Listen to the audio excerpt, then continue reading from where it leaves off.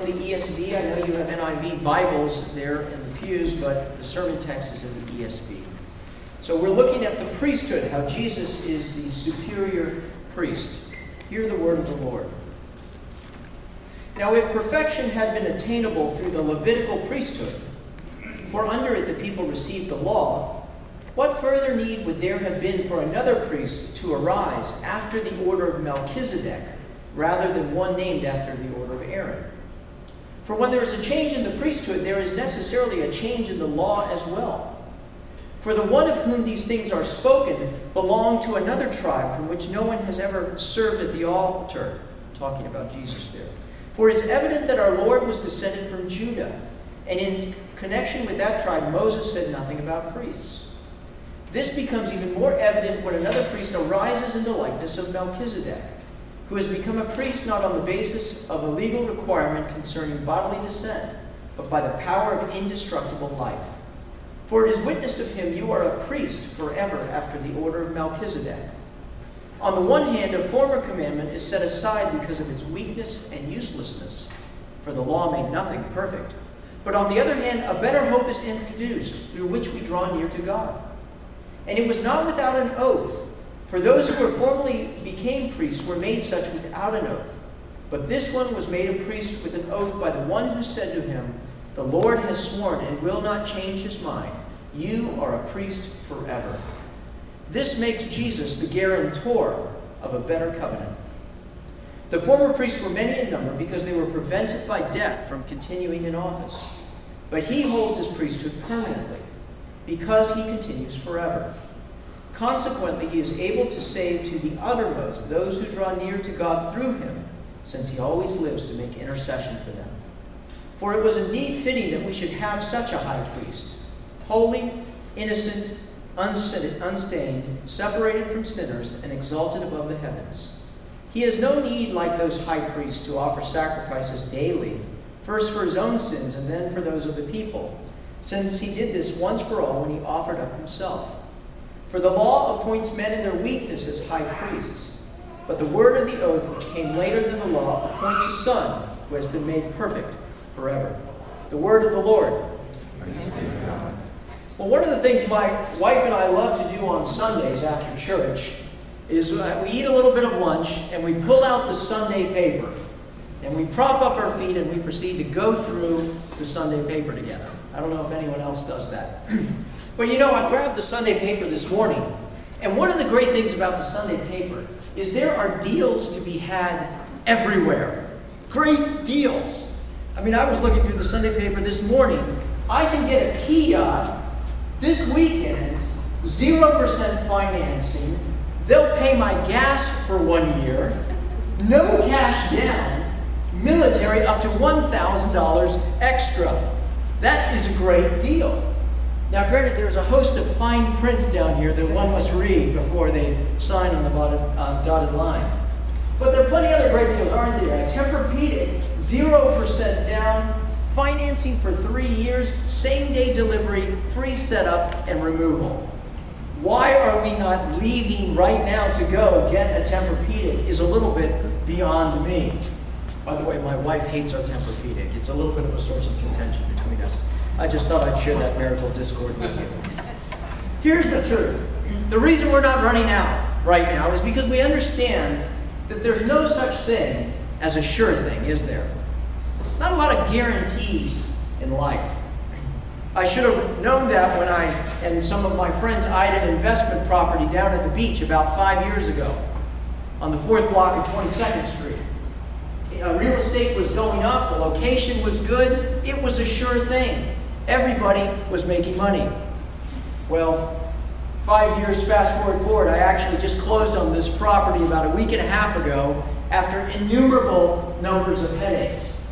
It wasn't a sure thing at all. It was a bad investment. However, I didn't know it at the time. See, there are no guarantees in the financial realm, are they? There aren't a lot of guarantees in relationships either. Who of you, like me, haven't been a part of a friendship where maybe you and your wife met another couple and you guys clicked and you hit it off and you enjoyed each other's company? Maybe you went on vacation with one another and you became good friends and then something went wrong. It could have been a variety of different things, and then all of a sudden you found yourself growing apart. And that friendship that you were sure was going to be for the rest of your life was gone. What about in a marriage when you got up in front of the minister and you said, for better or worse, for richer or poor, in sickness and health, until death do we part? No one goes into a marriage saying, I wonder if I can screw this thing up. I wonder if I can blow this thing apart. Nobody goes into a marriage like that, and yet sometimes that occurs. No guarantees in the financial realm. No guarantees in relationship. But what about guarantees in a relationship with God? How can we be sure what God thinks of us? What God will think of us in the future? Richer or poor, sickness and health, till death do us part. I have a good friend of mine who's a Muslim, and we get together once every other week, and we exercise, and then we talk about God. This guy's a great guy, born in another country, and we talk about God, and it's so interesting to hear what he thinks. And I asked him the question once. I said, based on what you do in the life that you live, is there any certainty you can have in life that when you get to heaven, that God will accept you and God will accept your life? And he said, no. I can do the best that I can, but at the end, there are no guarantees. And so the question we have to ask is, what about us and the faith that we have? And I'm so glad to look at this passage today, because it teaches us that though there are not many sure things in life, there is one thing that we can be sure of. Through Jesus Christ, we can be 100% sure of the love and salvation of God. There are a few things that are guaranteed in life, but if you trust in Christ, you are guaranteed to receive the approval and blessing of God. Well, how do I know that? Let's unpack this passage and I'll show you. There are three things that we're going to look at. Number one, we're going to look at the standard for God's blessing. What does it take to be right with God? Number two, we're going to look at the failure of religion to secure that blessing. And then we're finally going to look at number three, the one who guarantees the blessing. There are few guarantees in life, but if you trust in Christ, you are guaranteed to receive the approval and blessing of God. Well, let's look at number one, the standard for God's blessing. What does it take to be right with God? To be, I'm not going to say buddy-buddy, but to be in the right presence with God. The answer is simple, but it's not easy. The answer is perfection. All you have to be is perfect. Look at verse 11. Now, if perfection had been attainable through the Levitical priesthood, for under it the people received the law, what further need would there have been for another priest to arrive? See, the standard is perfection because God is perfect. Remember Jesus when he turned to some people and he said, therefore be perfect as your heavenly Father is perfect. Well, isn't that a high standard? I mean, isn't that a little bit high to have? But the truth of the matter is, if God was any less than perfect, he wouldn't be God, nor would we want him. Listen to these passages that talk about God. 1 John 1:5. And this is the message we have heard from him and announced to you. God is light, and in him there is no darkness at all. Deuteronomy 32:3. Ascribe greatness to our God, the rock. His work is perfect, for all his ways are justice. A God of faithfulness and without iniquity, just and upright is he. God is perfect. I tend to think that sometimes we take God and we turn him into an exalted version of ourselves. Who was it that said that God made man in his image and man turned around and, did the exact same thing back to God? Returned the favor? Many of you have seen the movies, like Bruce Almighty, where God is like this Morgan Freeman, a really wise guy, but kind of like, he's a man. What about George Burns? To date myself a little bit. Oh God, remember that? He's a man. He's higher than us, but he's a man. He's more like those Greek gods. Remember them? They're kind of petty and they're capricious and they're jealous. They're more like superhumans than God. But God says in his scripture, for my thoughts are not your thoughts, and my ways are not your ways. For as the heavens are above the earth, so are my ways above yours, and my thoughts above yours. God requires perfection because he is perfect. It was David the psalmist that said, who may ascend the hill of the Lord? who may stand in his holy place? Only he who has clean hands and a pure heart, who does not lift up his soul to an idol or swear by what is false. He will receive blessing from the Lord and vindication from God his Savior. You know, whenever I go out and I meet the man on the street and I ask them the question, how do you know whether you're going to go to heaven or not? They always give me an answer that does something like this: because I've lived a good life, because I've done good things, because I've something. I've never heard anyone come back to me and simply said, because God and I are tight, you know. Because we instinctively understand that we have to bring something in our hand if we want to come to God, because God is here and we are here. So the problem is that no one is perfect. Got an invitation from Senator Jeff McWaters to dinner with Mitt Romney. And I was extremely flattered, you know. Jeff inviting me to go sit down, have dinner with Mitt. You know, I get to meet Mitt, he gets to meet me. You know, we have a good time talking, you know. Until I read the rest of the document. You see, it was a fundraising event. And there was going to be a price to meet Mitt. In fact, just to get into the thing was some number that I couldn't even remember. And that was just to get in the outer circle of the room. In fact, to get closer and closer to Mitt, I needed to write a bigger and bigger check. I think at the end, the photo opportunity was like 10 grand or something like that, to be so close to Mitt Romney. But wait a second, you know, you think about that, but isn't that kind of the way it works? It's the way it works in the world. It's the way it works with God. God's standard is perfection. There is a cost to come before God. We often think about this question, but we need to bring something. If the price of blessing of God is perfection, my question for you is, do you have it? What's on your ticket? When you go up to heaven, when it's time to come into the throne room of God, to be seen with Him, for Him to acknowledge your presence, what is on this ticket? Maybe you've crafted a very nice religious resume. You do the right things. You live the right life. You don't live like those sinners out there. But the reality is, no matter how many things we add to our religious resume, it's not enough, because none are perfect. God doesn't grade on a curve. We need something more. And so we look to religion. This brings me to my second point: the failure of religion to secure the blessing.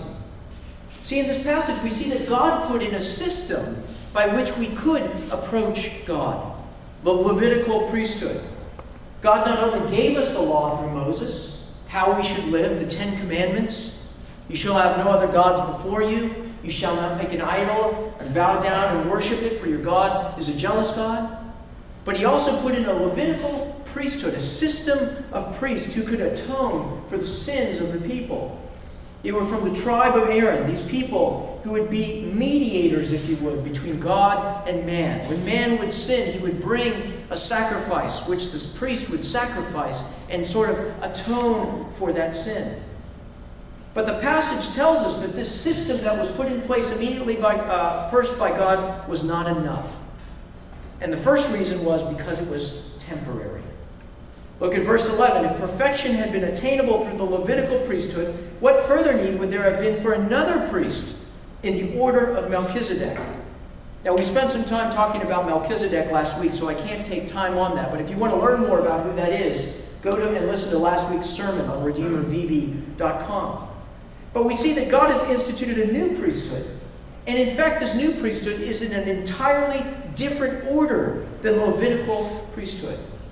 Now, why is this new order so superior than the old one? And we see in the passage the reason that it is superior, it is on the basis of superior evidence. Look at verse 15. This one who has become a priest, not on the basis of legal requirements concerning bodily descent, in other words, your genealogy from Aaron, but by the power of an indestructible life. See, what we want, what we need, is an indestructible life. Jesus is not only a priest, but He is the proof. We understand what it means to be consumed by evil, don't we? Go to the Blockbuster, which no longer exists, or I go to Redbox, pull out a movie, and there's an innumerable number of horror movies that you can buy, all that have the same theme, that if you come up against someone with evil intent, you can be killed by that. But what I want to suggest to you is something that's far more dangerous than evil is holiness. Much more dangerous to be consumed by holiness than evil. You see, when you go into the presence of God, who is holy, the evil that consumes us is not his, but our own. It's the evil inside of us that destroys us. And we see that the old priesthood was weak. The old priesthood could not provide indestructibility. Verse 23, there were many in number because they were prevented by death in continuing in office. Verse 19, for this former command is set aside because of its weakness and uselessness, for the law made nothing perfect. Jesus showed his superior priesthood by practicing it on himself first. Well, I'm relieved to see that everybody is alive today. I don't know if anyone was nervous, but the UARS satellite came down last night. Is anybody tracking this thing? The UARS satellite, Upper Atmosphere Research Satellite, which was put by NASA up in space in 1991, was coming down yesterday. It's a 6.5-ton satellite that they put up to study the atmosphere. And the prognosticators thought that there were going to be about 26 pieces that would make it through the atmosphere, some weighing as much as 300 pounds. The only problem is they don't know where the thing was going to land. See, when they put up satellites back then, they didn't equip them with self-destruct. They just figured they were going to sort of float around forever and ever and ever. And so they couldn't track the telemetry of where this thing was going to come down. In fact, they guessed the odds were about 1 in several trillion that you are going to be hit by some falling space debris. Well, needless to say, we were not that several trillion that got hit. In fact, it landed in somewhere probably in the Pacific Ocean. But the point I want to make is after 20 years of this thing functioning, it became progressively weaker and weaker and useless until it finally fell out. See, this satellite didn't perfect the weather. All it did was study it. It didn't change the fact that there are tornadoes and hurricanes. Those continue on today. See, the Levitical priesthood was weak and useless because it didn't make us perfect. The issue in our lives is perfection. And no religious system, Levitical or otherwise, can make that happen. But I think that in our congregation, in our Christian world, there are some of us that are still relying on a system that's fallen out of the sky. Maybe you are. You pray and you spend your time praying to God and you do the appropriate sacrifices. Sacrifice your time. You come to church. You sacrifice your service. You give. You sacrifice your money. You put it in the offering plate. You even sacrifice your fun. You don't wear those clothes. You don't watch those movies. You don't go to those bars. All in your effort to build enough where you in the sacrificial system can somehow attain to perfection. But much like my Muslim friend, how do you know that it's enough? The answer is it isn't. The Levitical system tells us it's not enough because it's weak and useless. There are no guarantees. And so we must not rely on religion. Isn't that strange coming from a minister? Must not rely on religion, on rules and regulations, on grading on a curve, on being better than the next guy. Because if you do, it's not enough to get the perfection that we need. Well, if we talked about the fact that no one's perfect, that the Levitical system, the religious system, doesn't give us perfection, then I want to look at the one who guarantees the blessing. See, God dismantled the old sacrificial system and he put in a new one. He demonstrated his choice, Jesus Christ, and he verified it by raising him from the dead and swearing on oath, you are a priest forever. Look at Hebrews 7:24. He holds his priesthood permanently because he continues forever. Consequently, he is able to save to the uttermost those who draw near to God through him, since he always lives to make intercession for them. See, Jesus is the priest, but he's also the man who leads the way. See, verse 26 and 28 tells us who this one Jesus is like. He's holy, he's innocent, he's unstained. And because of who he is, look at the last verse, he has been made perfect forever. See, Jesus became the priest because he's the only one who never needed a priest. He's the picture of the perfect man, the picture of the future of all who trust in him. And as such, he has become the guarantor of a better covenant. Now, many of us are familiar with this term, guarantor. It's a big difference. Guarantor is someone that basically guarantees that which an agreement someone else has made, or they guarantee it themselves. Now, there's a big difference between a mediator and a guarantor, right? Mediator stands between two parties. If there's a problem, the mediator tries to work it out, to bring consensus between the two. But the guarantor is the one who steps in when things can't be worked out. He's the one that says, I am going to make up the shortfall in this relationship. I remember I used to run a car wash company, and we were going to build a car wash, and it was well over $1 million that we needed to make this thing happen. And so we sat down with the bank, and we brought our business plan, and we brought all the information to show our track record and all the things that this thing was going to do if we were able to put it in place, and how much money we were going to make for the bank.